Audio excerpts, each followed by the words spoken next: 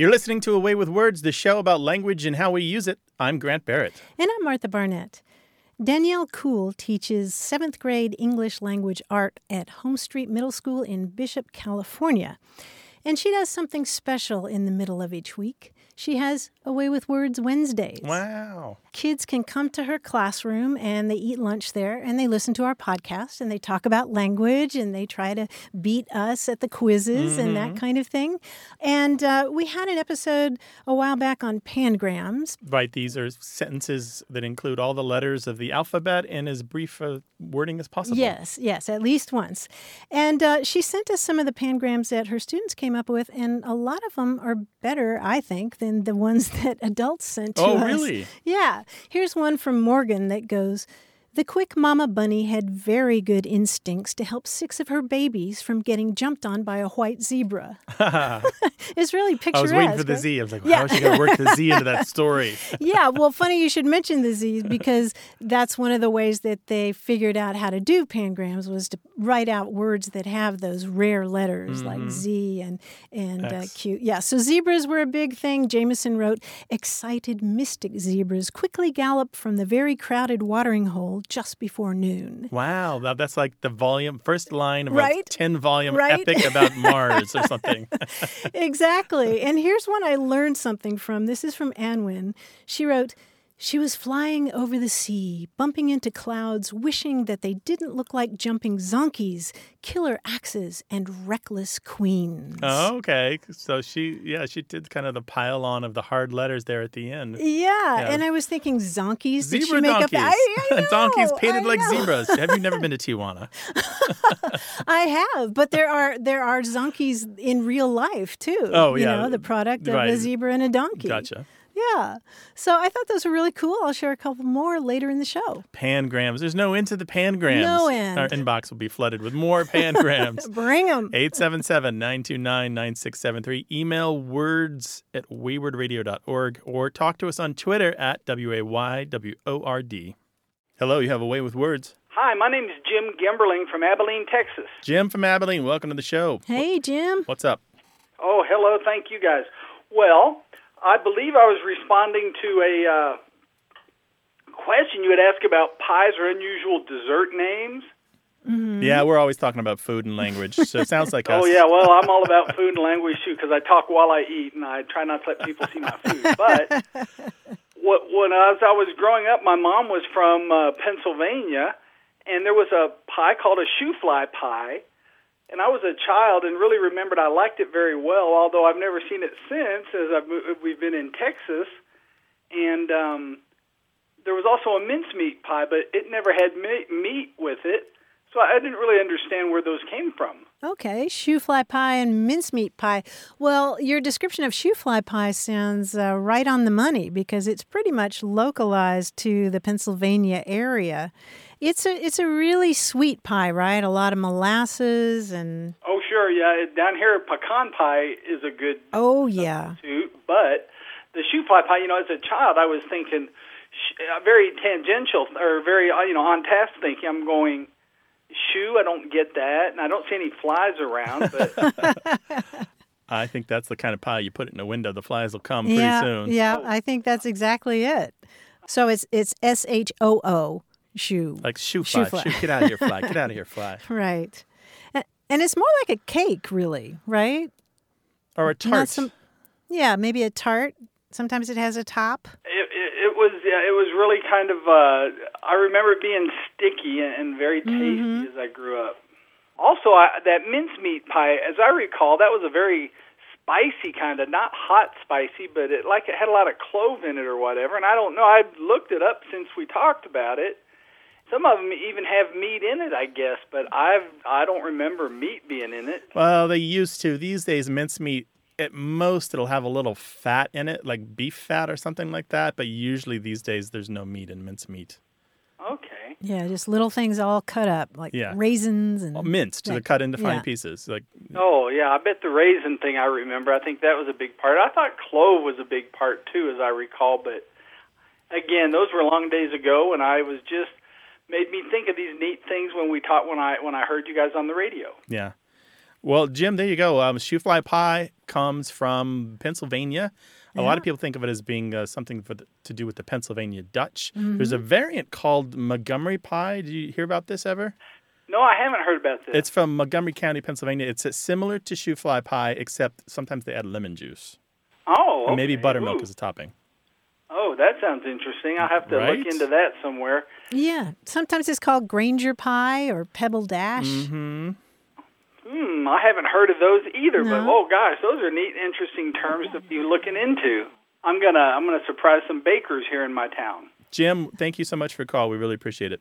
Sure, it's no problem. I just enjoy listening to you, so thanks a lot. I appreciate it. It's our pleasure. Thanks for being with us, Jim. Bye. Love those food questions. I do. I was reading one of the recipes from 1908 because recipes, they kind of don't really grow stale, right? Right. But one thing that changes is the measurements. Oh, yeah? Yeah, so this one says, instead of saying a quarter cup of butter or a part of stick of butter or a tablespoon of butter, it says butter the size of one egg. Oh, I love that. I do, but eggs can vary a lot, so it's kind of emphasizing the make it up as you go along aspect of a lot of recipes. It's not necessarily chemistry. Some of it is just practice and art. Right. I love that. You might be pulling it from the churn, right? Yeah, so, yeah. About the size of an egg. Yeah, because if you handle eggs all day, you know what an egg feels like and looks like in your hand, right? That's right. Well, is there a regional dish from your area that you'd like to talk about? Call us 877-929-9673 or email us. The address is words@waywardradio.org. Here's another pangram from Home Street Middle School in Bishop, California. Laurel wrote, "In bed, sneezing, queasy, and coughing, watching Netflix with pajamas on, but don't worry, I'm very good at faking." Oh, wow. Isn't that good? Wait, where was the Z in that? Sneezing. Oh, that was really good. I know. Because a lot of times when people do pangrams, they have to work in some awkward word with a Z in it. And these are so visual. I just love Very good that. at faking. And the Netflix, using the proper noun to get that X in there. That was smart. Very, very clever. 877-929-9673. Hello, you have a way with words. Hi, this is Sloan from Omaha, Nebraska. Hi, Sloan. Welcome to the show. What can we do for you, Sloan? Well, I'm going into middle school next year, and one day while I was wondering how in the world I'm going to survive, I was thinking and wondering if there's a word for the fear of middle school. One single word for the fear of middle school. You have a fear of middle school? Kind of. I'm mostly excited, but I am a little nervous. Uh-huh.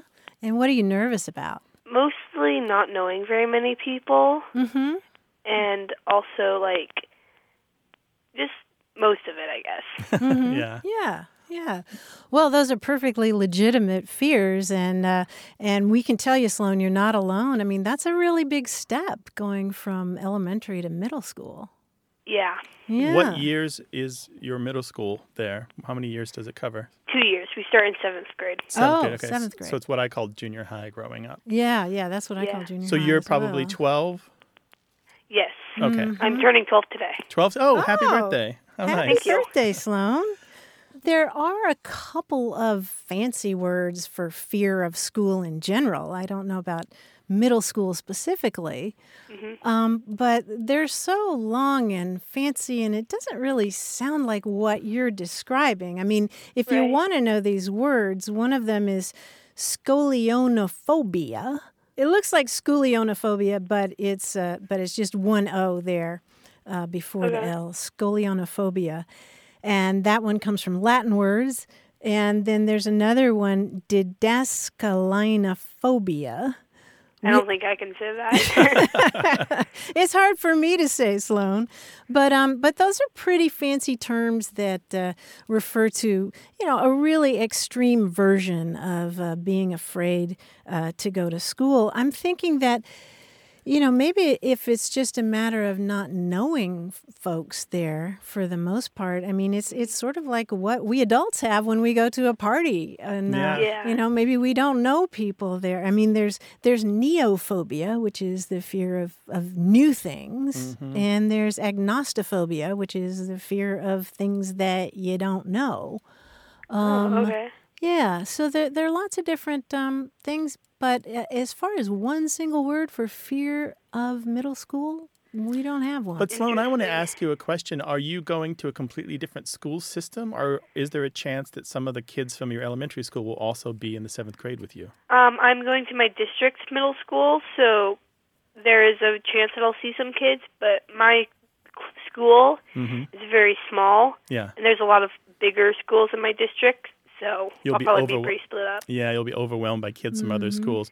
You know, I have a 12-year-old, and he likes middle school partly because he feels like this is the first step towards becoming more independent and getting a little more of that freedom. And maybe that's something I could recommend to you, where you have a little more control over your schedule, a little more control of your life. They trust you to do things more. They don't treat you like as much like a baby or a really small child anymore. So maybe that will help take some of the sting out of it if you can think about middle school as you growing up and you becoming the great adult that you're going to be. Sure, thank you. Yeah, you're welcome. You know, Sloan, I would also just say that it's not every 7th grader to be who can call a national radio show and sounds so good on the air. Yeah, you have poise and composure. So congratulations. Yeah, I bet you're going to do really well. Will you be in touch with us later and let us know how it's going? Sure, I'll try. All right. Okay, great. Take care. We appreciate your call, Sloan. Bye. Bye-bye. Bye-bye. I remember we moved around a lot when I was growing up, and I remember at first, like the first time we went to a new school, I was like, second grade, these new people. And it turned out all the things I liked were still there. They still had a library. There was still lunch in the middle of the day. I still had time to read on the bus. And so many of the things that I enjoyed about my old school were always found. And there was always somebody with my sense of humor and somebody else who liked to read the things I like to read. And it just took a couple of weeks and then it all worked out. Yeah, and it's perfectly natural to be afraid of a transition, whatever it is, right? Yeah.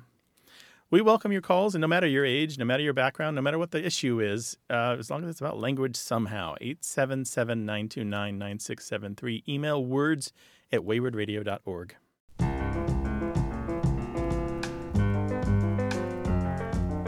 Another pangram from Home Street Middle School in Bishop, California. Ashley wrote, Voldemort's zealous followers quickly came, bravely protecting the Horcruxes in jeopardy. Wow, yeah, that's a good one. Those are some she good did words. Really well, yeah. Kind of need to know the Harry Potter stories to get that could be a line in the books. Yeah, but it uses every single letter of the alphabet. Well, we love getting email and phone calls from you, so call us 877-929-9673 or send your stories about language to words@waywardradio.org.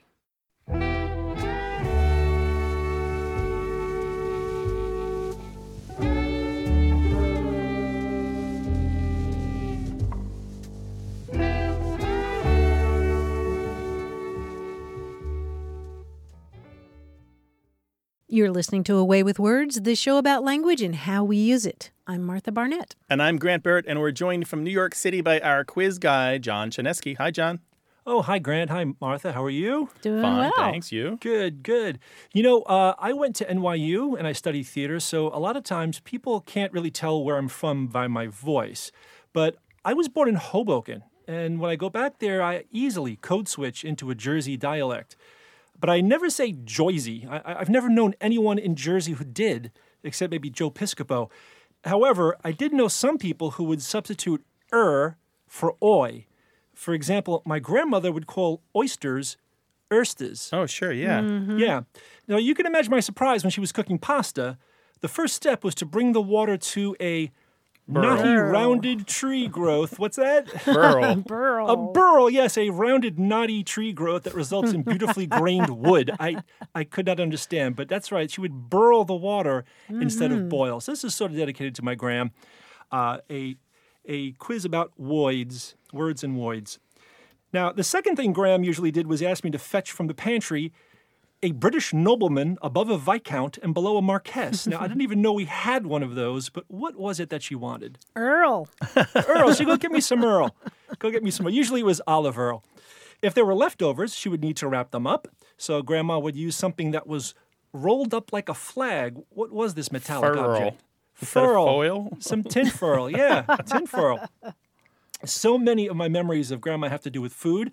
I remember a kind of roast she would make that was pork from the dorsal side of the rib cage. She called it pork to gain or acquire knowledge. What was that? Learn. Learn. Pork learned. It was loin, yeah. Now, Grandma and Grandpa and I and my brothers and my cousins often like to play cards. And they had a book of rules they consulted to make sure we played properly. Now, what did this book have to do with throwing an object with great force? Hoyle. Hoyle. It was according to Hoyle. Hurl. According to Hurl. When my family went on vacations, my grandparents often came with us.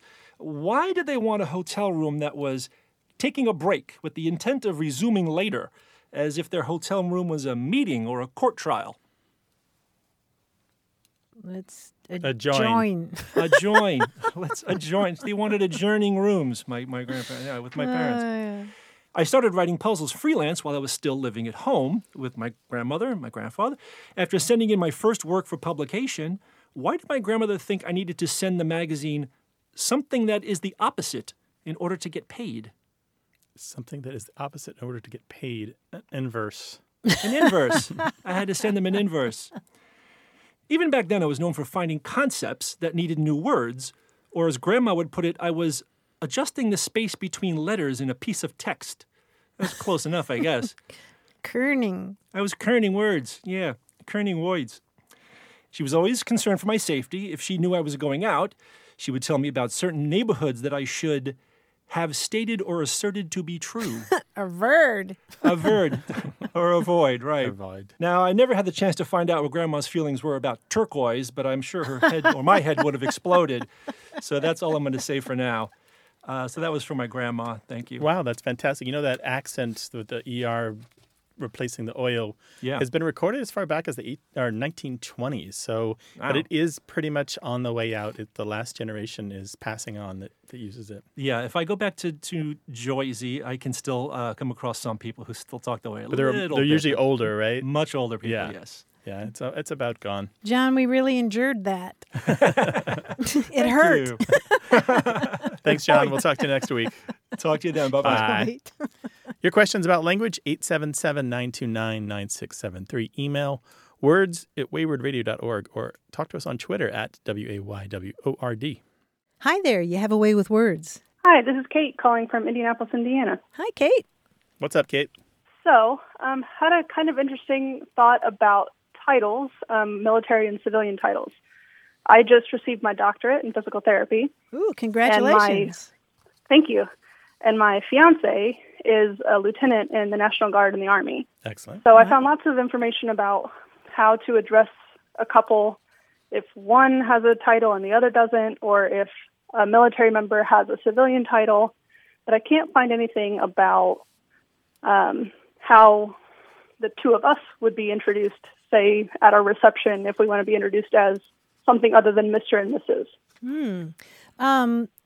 Let me ask you a couple of questions. Did you use any particular wording on your invitation, like titles and order and that kind of thing? We just used our, first and last names.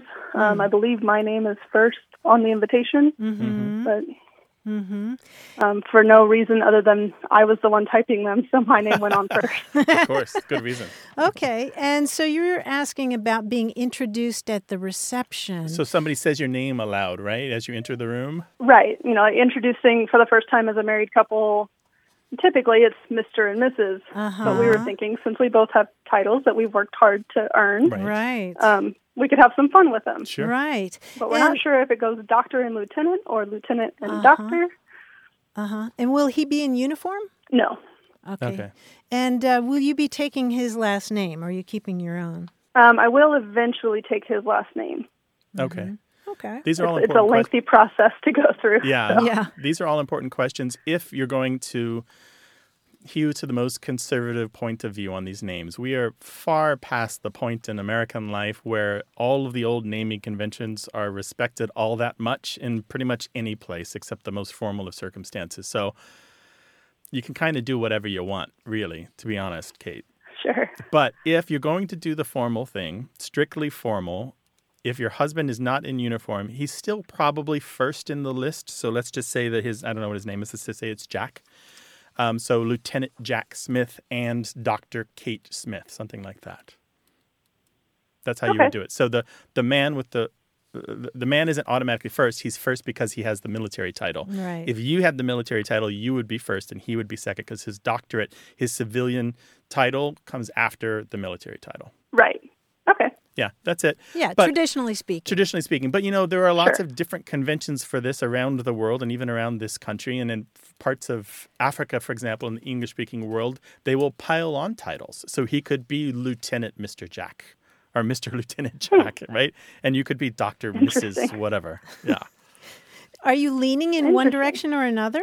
I like the way that doctor and lieutenant sounds, just because we both have, monosyllabic first names and it'll be a very long last name. Mm-hmm.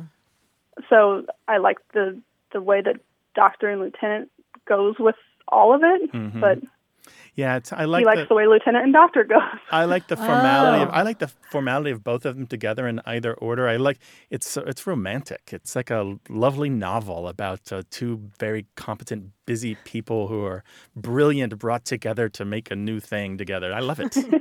But are you saying Yeah. that he wants to do it one way and you want to do it the other way? We don't have a strong opinion about it. It was just when we kind of play around with it and go, well, which way would it go? Uh-huh. He likes the way that lieutenant and doctor sounds better than doctor and lieutenant. Oh, could you arm wrestle or flip a coin or leg wrestle? I'm not sure that. I'm not sure I'd win that one. Do let us know what you decide. Maybe on Yeah.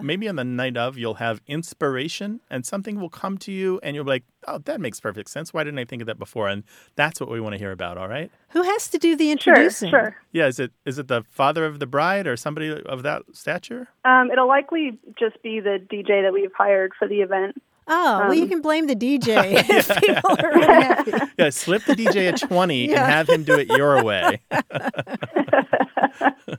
Fair enough. All right. Well, thanks so much for your time and for that information. And I might keep that bit to myself, but it really should be lieutenant and doctor. Congratulations on your new life. It sounds wonderful. Thank you. And I'll update you when we decide what we're doing. All right, take Cool, care now. thanks. Good luck to you both. Bye-bye, Kate. Bye. Thank you. Goodbye. 877-929-9673. Email words@waywordradio.org or talk to us on Twitter @WAYWORD.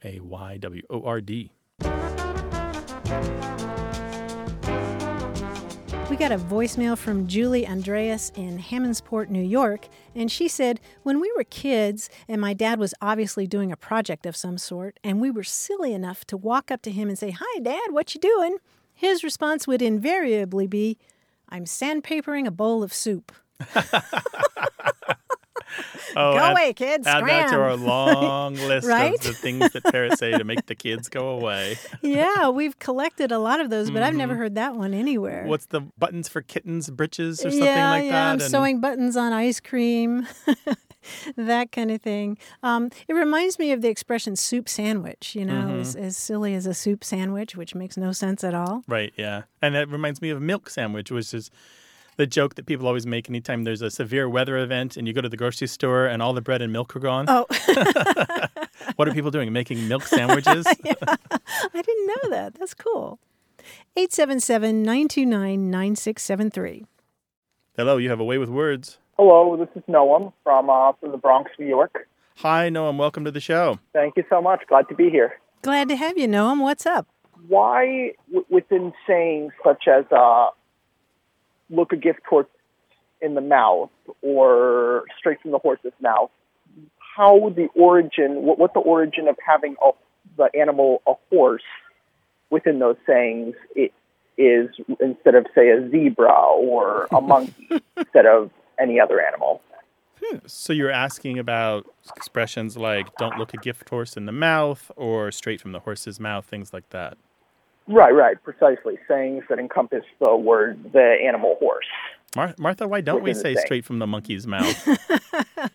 That would sound interesting. Yeah, well, both of these reflect a time when horses were much more commonplace. Yeah, daily in life, right? everyday life. There are a lot of associations when it comes to straight from the horse's mouth to horse racing itself. Right. because in the late 19th century, for example, people talked about, they would go to the track and they wouldn't want a tip from the bettors hanging around there or the stable hands or the jockeys. They wanted a tip on who would win the race straight from the horse's mouth.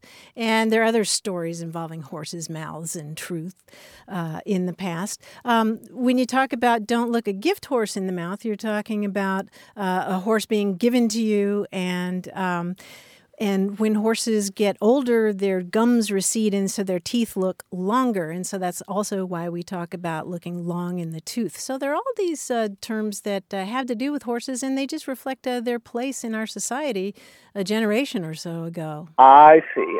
And do we know when those sayings were coined approximately or created? Well, the straight from the horse's mouth is mid-19th century? Yeah, roughly. Mm-hmm. Yeah, and it shows up early in not only just in horse racing, but it shows up in stories about horse trades gone bad where somebody lied about the age of a horse. And there was a funny anecdote running around in the 1860s or so that the newspapers were publishing that about somebody saying, "How did you know how old it was?" And he goes, "Well, I got it straight from the horse," right?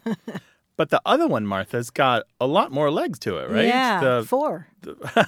Don't look a gift horse in the mouth goes back to the writings of St. Jerome. Yeah, centuries. Centuries. Oh, wow. Hundreds of years.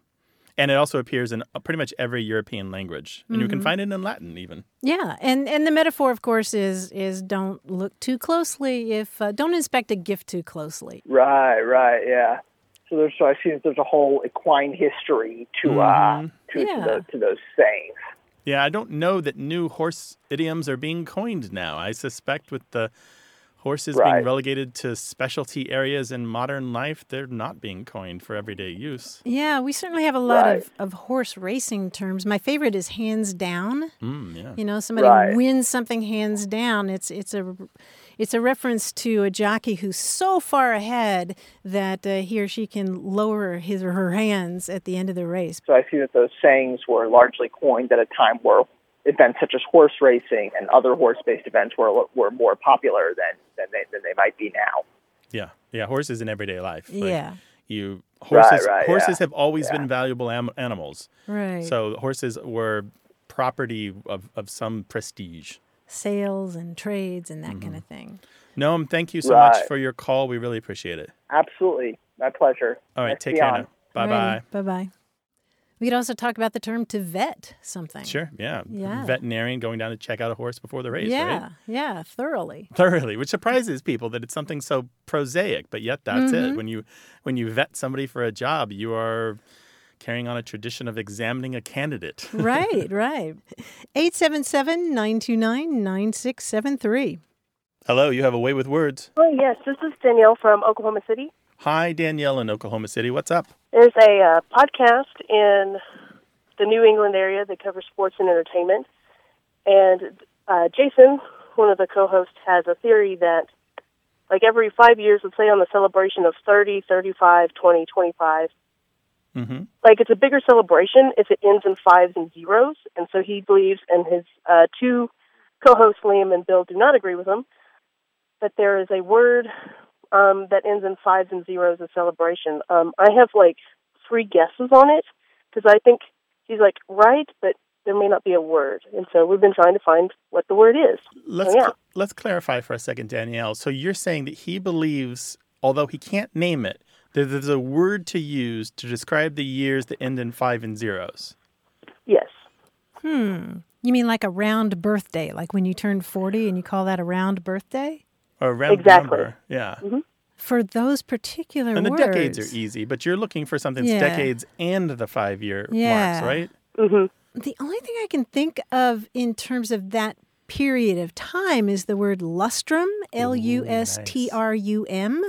I doubt that's the word that he was thinking of, but it refers to a period of 5 years, and it goes back to an old Roman practice of doing a ritual sacrifice every time they did the census, which was every 5 years. So it actually goes back to an old word that means to wash. I think it's like, lavatory or something like that. Lustrum, which is kind of a sexy word, but probably not what you're looking for.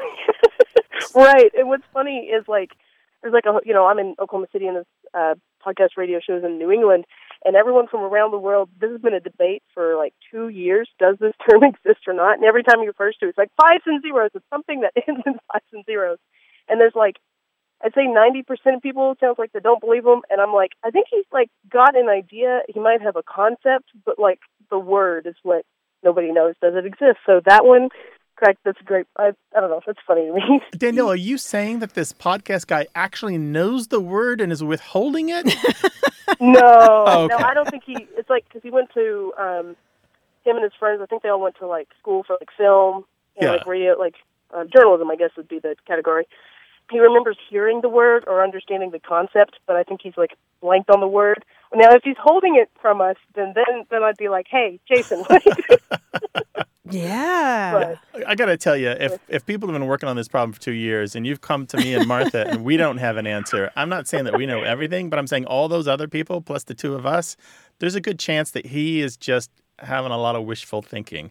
I mean, you can just call it a big anniversary and be done with it, right? Yeah. We don't have to have a special term for that. And frankly, any new term that you would coin or an old one like lustrum that you would bring back is just going to sow confusion because people don't know it. And so then you have a whole new job of confusing them with a word that you didn't used to have. So really just call it a big anniversary and be done with it. And then continue to talk about the Patriots and the ball gate and all that stuff. Yeah, I mean, Grant and I can tell you all kinds of words that are put together with Latin words, like quindecennial is a 15-year anniversary, right, and things like that. I could see coining something like enthenial. You know, we take nth, which just means some unknown number of counts, and then ennial, which means annual, and just saying the enthenial, but you would probably use something like that when you didn't know how many years it truly was. It's fun to have these things to argue about. They certainly stop us from fighting in the parking lot over sports teams. But really, I would just email them and say, dear gentlemen, wrap it up. But I appreciate it. Because, again, we could all coin something, but making it catch, that's an impossible task. Well, thank you, guys. Y'all have a good day. Take care. Bye-bye. Thanks. Bye-bye. Maybe you know the word. If you do, call us or call us about any language question. 877-929-9673.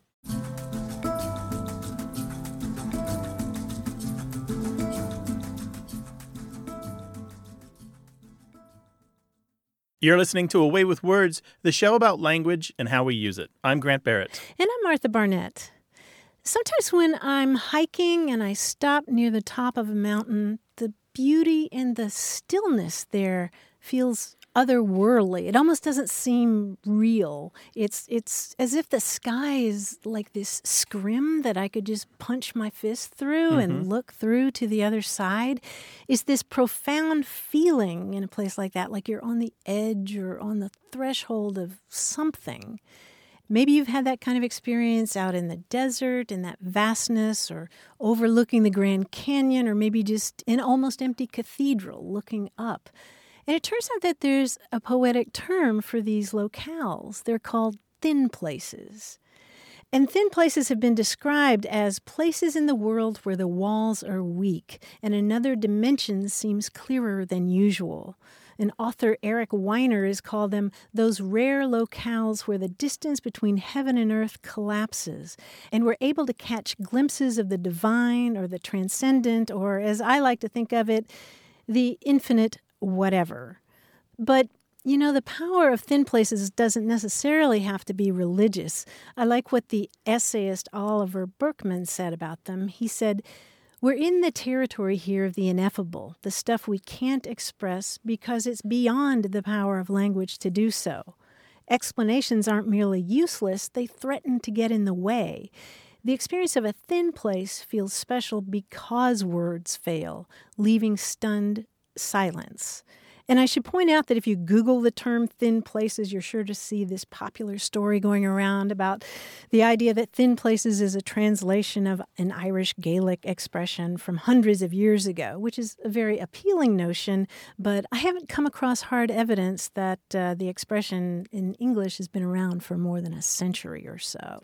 But in any case, I'm thrilled to have a name for these places, and I'm wondering, does that resonate with you, Grant? Yeah, absolutely. I just 100 different things came to mind. Some of them are very practical, but I also think about my time in Paris, which is in some ways overrun with tourists, in some ways can barely handle the people who want to come and see it. And yet despite all that, if you have ever been in Paris in the snow, say Christmas morning when most shops are closed and most people are at home or even still in bed, and like I did, walked along the Seine with a friend in the falling snow, trudging your feet through the snow that has already fallen. It could have been 1,000 years ago. It was astonishing. And the hair on the back of my neck kind of stands up when I think about that moment with that person in that place at that time. Wow. And so Paris is one of those strange towns where surely it's finished. They say year after year, surely it's done. And yet Paris is loaded with thin places. That's super cool. Layer after layer after layer, right? Just all that history underneath. Well, we'd love to hear from you. What kind of thin places have you experienced, and what was it about them that left you without words? Give us a call, 877-929-9673, or email us. That address is words@waywardradio.org. Hello, you have a way with words. Hi, my name is Ken, and I'm calling from Swarthmore, Pennsylvania. Hi, Ken. How are you guys? We're doing great. What can we help you with? It's interesting to discover that words have lifespans. You know, sometimes we discover that a word that we thought was recent is actually very old, but sometimes words die. The word that I'm thinking of is the word "say," as in "oh, say, can you see?" I don't even know what part of speech that is. It was used in that fashion at least through the 40s, because I remembered in old Humphrey Bogart movies, he would always say stuff like, "Say, what's the big idea?" But then it disappeared, you know. And I wonder if it just disappeared or if it morphed into "hey." Now that's an interesting word in itself. I'm 67. When I was a kid, that was a word that you're not supposed to use. At least kids weren't supposed to use that to adults. It wasn't obscene, but it was impolite somehow. I don't quite know why. But if I came into the house and said, "Hey, Ma," she would say, "Hay is for horses." Yeah. Something that kids aren't supposed to do. Which brings up another whole question about language etiquette. But anyway, I'm just interested in hay. Is it still for horses? Say didn't become hay. Let's just put the kibosh on that. Say is its own thing, hay is its own thing, and they're unrelated. But I do want to say the longer form of your mom's response, it's hay is for horses, grass is cheaper, straw is free, marry a farmer, and you have all three. So say as an expression, kind of an interjection to something you throw into a conversation to catch someone's attention, did kind of fall out of fashion. It was colloquial, maybe slangy, and that's what happens to stuff that isn't core English, like words about relationships and parts of the body and the fundamentals of the earth and animals. Those are the ones that tend to be consistent and not change very much. So say definitely went the way of much slang and disappeared. The say in "oh, say, can you see" is not quite the same say as "say, kid, what are you doing? What are you trying to do to me?" It's not quite the same thing at all. But they're both attention getters, and the one in the national anthem is literally, I believe, if I can parse this approximately, asking you to tell the speaker, can you actually see the flag? Can you see the ramparts? Can you see what's happening? So it's a question. Can you see it? Slang word also, tell me what's the scoop here. Yeah, exactly. When Bogart says that, he's asking to have the thing explained to him. But this will be a little moment for most of our listeners. In the American mind, there's an old stereotype about the British saying, "I say, old chap." And that "I say" is directly related to the "say, what are you trying to pull here, kid?" They're very similar. They're both attention getters. They're both interjected into the sentence to cause you to focus on what is being said. I associate "say" at the beginning of a sentence with Jimmy Stewart or World War II movies. Say, you know, it's sort of this whole other era. By the way, it dates back probably to the 1830s, that say, that particular kind of weird say that we associate with old black and white films. Is hay still considered impolite? Anywhere? I think it wasn't so much the impolite, at least according to the books that I've read and the grammars and etiquette guides and so forth. It's about the informality of speaking to your elders. It's about the informality of the relationship. She is not one of your peers. She is your mother, and she deserves a little more respect than, "Hey, Ma." That's right. We were talking about, you can say hey to another kid, or an adult can say hey to a kid, but not the other way around. But in America, in the United States, we've lost a certain amount of that formality. Actually, it's all across the world, that old formality of speaking to your elders a particular way. Everything's kind of flattened. There are still some rules, like a kid isn't supposed to address an adult by their first name, you know. Well, I will tell you, all of my teachers in school were Mr. and Mrs. or Ms. this and that. And none of my sons are. He's in middle school. He may have Miss Mindy and Miss this and that, but it's their first names, not their last names. And so it's far more informal than when I went to school. Thanks for taking the call. Ken, our pleasure. Thanks. Call again sometime. I will. Take care. Bye. Bye. Bye, Ken. Give us a call, 877-929-9673, or send your stories about any aspect of language to words@waywardradio.org. Hi there, you have a way with words. Hi, this is Evelyn. I'm calling from Wilmington, North Carolina. Hey, Evelyn. Welcome to the show. What's up? Well, there was an expression my parents used to use, and I've always been curious as to where it came from. I was talking with my older sister, and she said, well, let me know what you find out. So when we were growing up, if we were sassy to them at all or would talk back, she would say one of two things. Either you're getting too big for your britches, which I understood, but she would also say, I'm going to bring you down a buttonhole lower. And we knew it was a threat, but as an adult, I've often wondered, well, what does that mean? Where did it come from? You know, where did the expression originate? So that was my question. Buttonhole lower. So you may be surprised to find that the expression to bring someone down a buttonhole or a buttonhole lower is about 400 years old. Wow. Maybe more. Maybe actually more like 500 now that I'm looking at it. So the word buttonhole itself appears about 1530 or so. Before that, garments were fastened in other ways. But then by the middle of the 1500s, we have this expression popping up, and it pops up in Shakespeare too. And it means basically to take someone down a peg, which is a good synonym for it.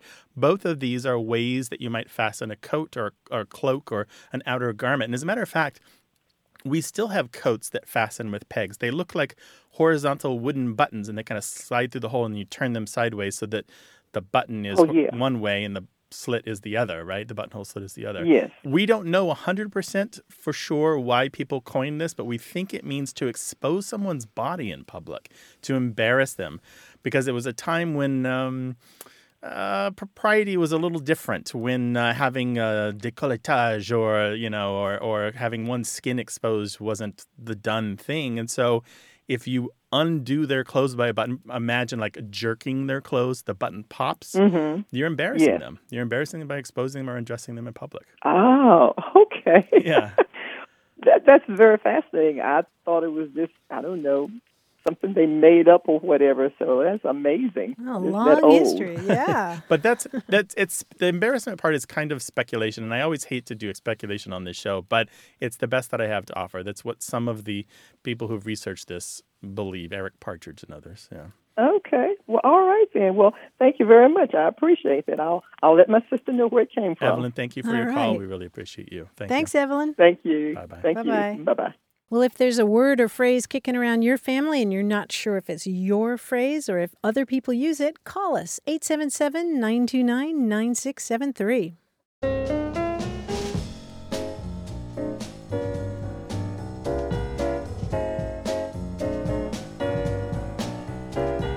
Here's a cool food term, Albany beef. Another one of those things that's not beef. Right. Is it another seafood, another fish? It's another kind of fish. Mm-hmm. Albany is right there on the Hudson. Hudson, sure. Yeah. Shad.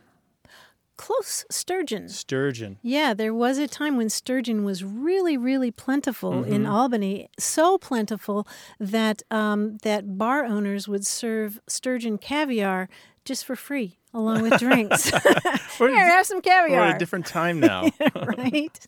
Albany beef. Albany beef. 877-929-9673. Or talk to us on Twitter at WAYWORD. Hello, welcome to Away with Words. Hi, this is Monica Barber. Monica, where are you calling from? Calling from Lexington, Kentucky. Lexington, Kentucky. Well, welcome to the show. What can we do for you? Well, I listen to your show every week. Yay.